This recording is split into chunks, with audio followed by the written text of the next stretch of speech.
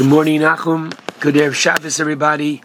Tomorrow we have the privilege of reading Parshas Kisisa. Parshas Kisisa, according to the Chinuch, contains 9 mitzvos, 4 positive and 5 restrictions. It is also the third of the 4 special parshios that we have annually between Adar and Nisan. This Shabbos is Parshas Porah, which, please God, I hope will be able to connect a interesting connection between the two parshios. There's no question, but one of the central themes of Parshas Kisisa is that of the Chet or Egel, the sin of the golden calf. To appreciate the severity of the sin, one has to look at the environment in which this sin was committed and the resulting consequences that ensued therefrom. To begin with, there's a very important Rashi found in Kisisa. Literally, it's the first pasuk of the second aliyah. On the pasuk Vayitein El Moshe, whereby the Torah is then going to go in the next pasuk into the details of the golden calf and how it happened.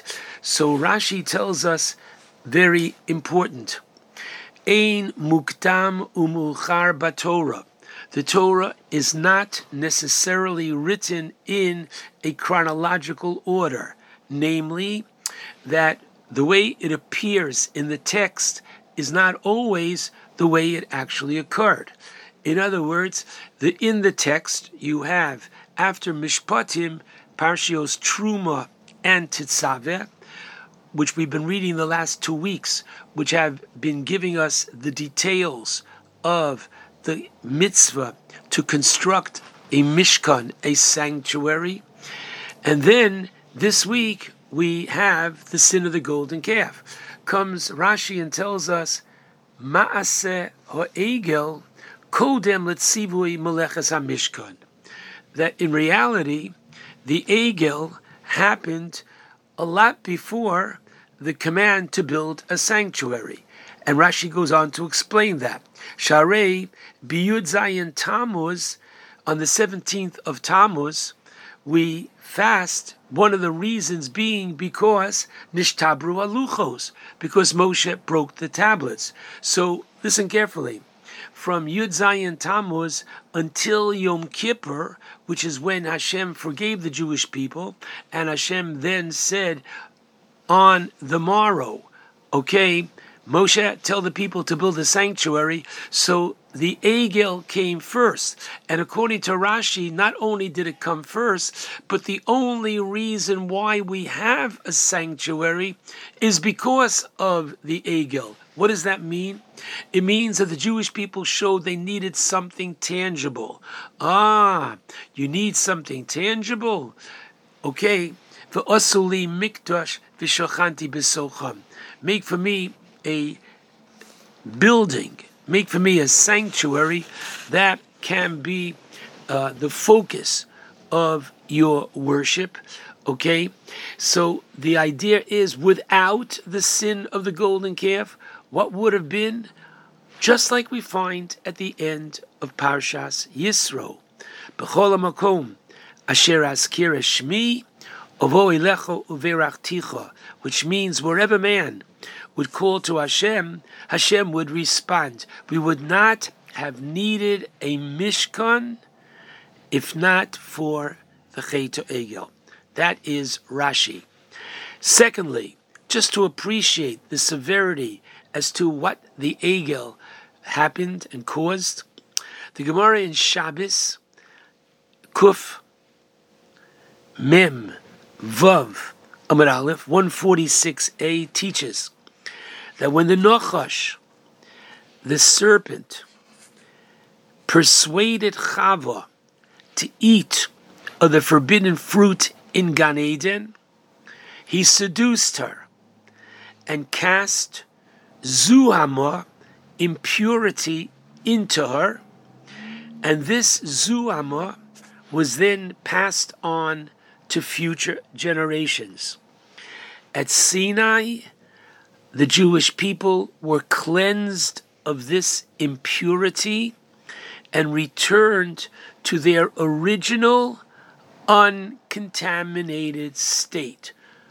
Amazing, meaning that there was actually a taste of Gan Eden, but this unfortunately was lost with their idolatry with the Egel.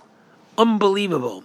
And finally, the Medrash Tanchuma in this week's Parsha, in chapter 16, teaches in the name of Rev Nehemiah that when the Torah describes the luchos, which were personally designed by HaKadosh Baruch Hu, and the Torah says it was chorus al haluchos, understood to be related to cherus, understood as freedom. Reb Nehemiah says, what does it mean, freedom min amisa, from death? Had the Jewish people not sinned with the golden calf, they would have returned to the days of Gan Eden and been granted immortality. So it is literally mind-boggling that we don't appreciate the severity of the sin of the golden calf. Now, in light of the above, the Jewish nation would have been satisfied if Hashem would have only restored the relationship that he had with the people prior to their sin. And indeed, throughout the Parsha, Moshe is pleading with Hashem that he not send an angel to lead the Jewish people, but rather that Hashem himself should be in their midst. There should be Hashra'as Hashchina of Hashem himself. And Hashem responds to Moshe's prayers and provides him, first of all, with the formula of approaching Hashem in the future, should circumstances occur that require divine rapprochement, bringing us back together with HaKadosh Baruch Hu, namely the 13 attributes of mercy, the Yud Gimel, Midos Orachamim, Hashem Hashem, Keorachum V'chanun, that we said on Tanis Esther. What immediately follows is a startling pronouncement. Hashem says, Hinei Anochi Koreis Bris. I am literally sealing a covenant. Neged Kolamcho E'eseh Niflaos. What does that mean? I am going to, in front of the entire people, I shall make niflaos, distinctions, asher lo nivru, that have never been created in the entire world among all the other nations. Now, what do these niflaos, great wonders that Hashem is promising, refer to? So the Vilna Gaon, in his commentary Aderes Eliyahu on the Torah, teaches that it refers to the restoration of the Ananei Kavod, the clouds of glory. He continues, and he says that though we find that the Anan accompanied the Jewish people when they left Egypt, that was only temporary till they reached Yam Suf. Moreover, the Anan at that time did not protect the entire nation, only the Nevi'im Shebahem, the prophets among them. And now, the Ananei Kavod, the clouds, representing Hashem's promise, will be over the entire nation. And thus, we find in Bamidbar that the nations are going to say, wow, Asher Ayim Ba'ayim. Literally, it appears that everybody can see that Hashem's cloud is over you. Okay? And therefore, when the Jewish people traveled for 40 years in the desert, it was a most remarkable privilege for them, and it was the envy of all the nations that the Nane Kovod, the clouds of glory, were above them. Now, what I find most interesting is the upgrade in the relationship between Hashem and His nation.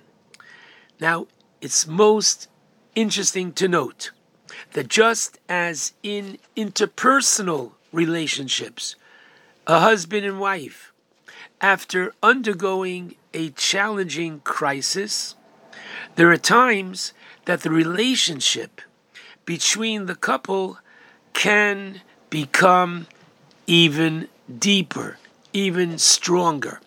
And this is what happened after the Chet Egel. There was a greater manifestation of Hashem's love for Bnei Yisrael. In reality, this is portraying what the Gemara teaches in Brachos 34b, B'makom Shabale Tshuva Omdim, at a place where the penitents, those who did Tshuva, those who repented, stand. Tzadikim Gemurim, the completely righteous, Einam Omdim, cannot and do not stand. The Baal Tshuva is on a higher level, and several reasons are suggested for this. One, either the Baal Tshuva is superior because it's harder for him to control his Yetzer Hara, his evil inclination, than it is for the Chassid Ma'ula, the perfectly righteous individual who never became accustomed to sin. Or, secondly, the process of tshuva requires contrition and hoda'ah and busha, admission of some guilt and wrongdoing, which humbles the individual and allows for a greater closeness with his Maker. The overcoming of the negative behavior that the Baal Tshuva experience is much more challenging than the righteous individual who's not tempted by sin. And finally, you could even say that the high station of the Baal Tshuva is due to the fact that he has experienced Sayato Dishmaya, divine assistance in his journey of Tshuva. And so if you take a step back, the broader picture of the sin of the golden calf ends with a message, as the Gemara in Avodah Zarah, Daf Dalet Amud Beis says, come on, this never could have, should have happened. Why did Hashem allow it to happen? We had free will, but why did He not stop it? 3 words, Lahoros Tshuva L'Rabim, to teach the community, then and all future communities in Israel, that Tshuva can be done even by a community, not just an individual, and that this tshuva is most welcome, and it does produce extraordinary results, as seen by the niflaos, these wonders, the anani kavod, that followed the Chet of the Egel. And I believe, my friends, that there's a similar powerful message that comes from the second Torah reading, namely Parshas Parah. The rabbis ordained that we read annually chapter 19 of Bamidbar before Pesach as a fulfillment of Unishalma Purim Sfasenu. What does that mean? That our lips should recite and study the laws of the various korbanos, offerings, that we can't actually do because we don't have a Beis HaMikdash, but it should be looked upon by Hashem as if we actually brought the korban. Now, unfortunately, we do not have the third Beis HaMikdash yet. We don't have the Parah Aduma yet to enable us to purify ourselves. However, the reading of this perek in Bamidbar, Parshas Chukas, has to inspire us with the surety that shortly we will be privileged to have that which we are pining for. And as the Navi Malachi says in Perek Zayin, Pasuk Tezvav, Ki meitzeischa me'eretz Mitzrayim erenu niflaos. As in the days when you left Egypt, I will show niflaos. There it is again, wonders. The Navi speaks about the niflaos, the wonders that will come in the future days of Mashiach. Now note how Perek Zayin concludes.